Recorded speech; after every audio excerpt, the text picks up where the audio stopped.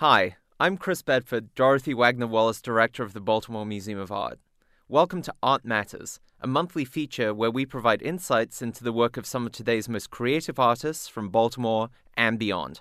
Joining me today is Betty Cook, the internationally acclaimed Baltimore-based artist and jewelry designer whose work is in several museum collections, including the Museum of Modern Art in New York, the Museum of Fine Arts in Boston, and of course the BMA. Thank you so much for joining us today, Betty. You're welcome. I'm delighted.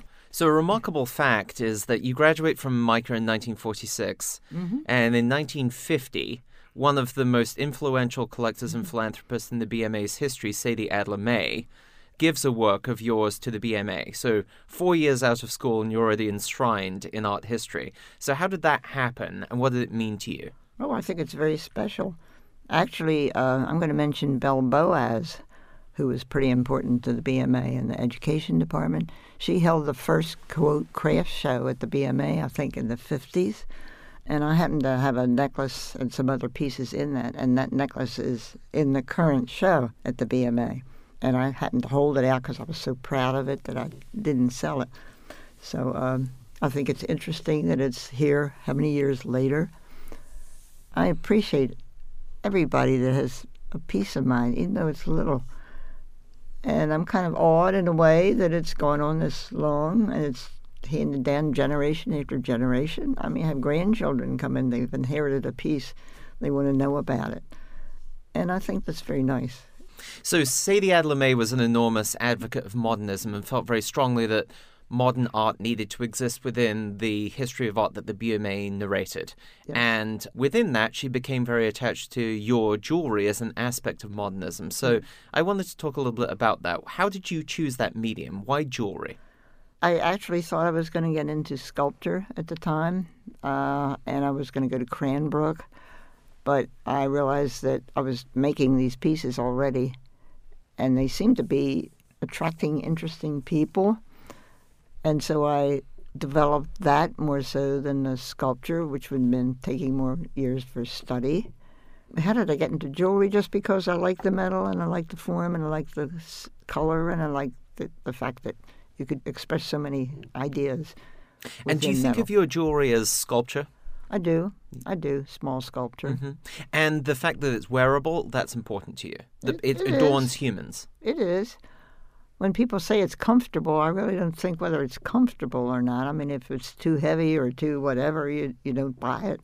You know, somebody that doesn't mind the fact that it's heavy or that it's big or that, I mean, a lot of European contemporary jewelry is body art. Wearable sculpture. Right.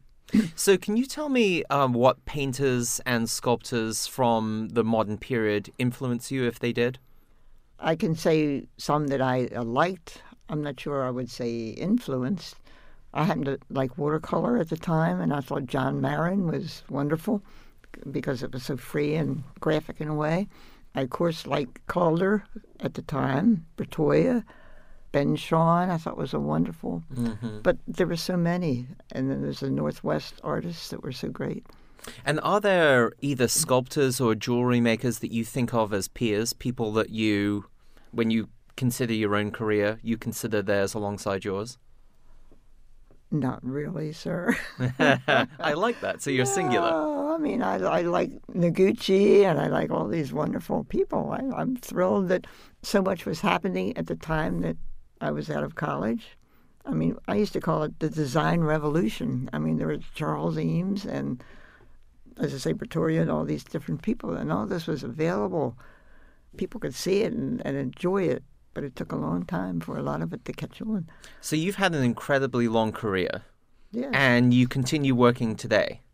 Mm-hmm. Tell me a little bit about your working habits. Do you do jewelry design every day today?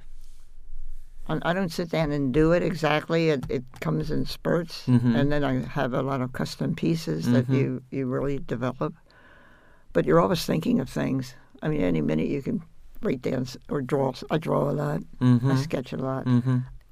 So many little tiny bits of ink on a paper can give you an idea that could be a really terrific idea. Sure. I mean, it expands out of how or where, I don't know.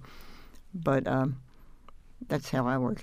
It can be spontaneous, or it can be really deliberate design production that I do. So you're currently in an exhibition at the BMA called Freeform, Yes. 20th Century Studio Craft, which is on view through June 7th. Can you tell us a little bit about that show and your participation in it and your work with the curator, Virginia Anderson? Well, I think it's a very fine selected show, and I'm glad to see that it's together and that people see these three different media. It's hard to use the word craft sometime, but it is. But it's also design as far as I'm concerned. And I think it's nice that it's there. Virginia did a beautiful job.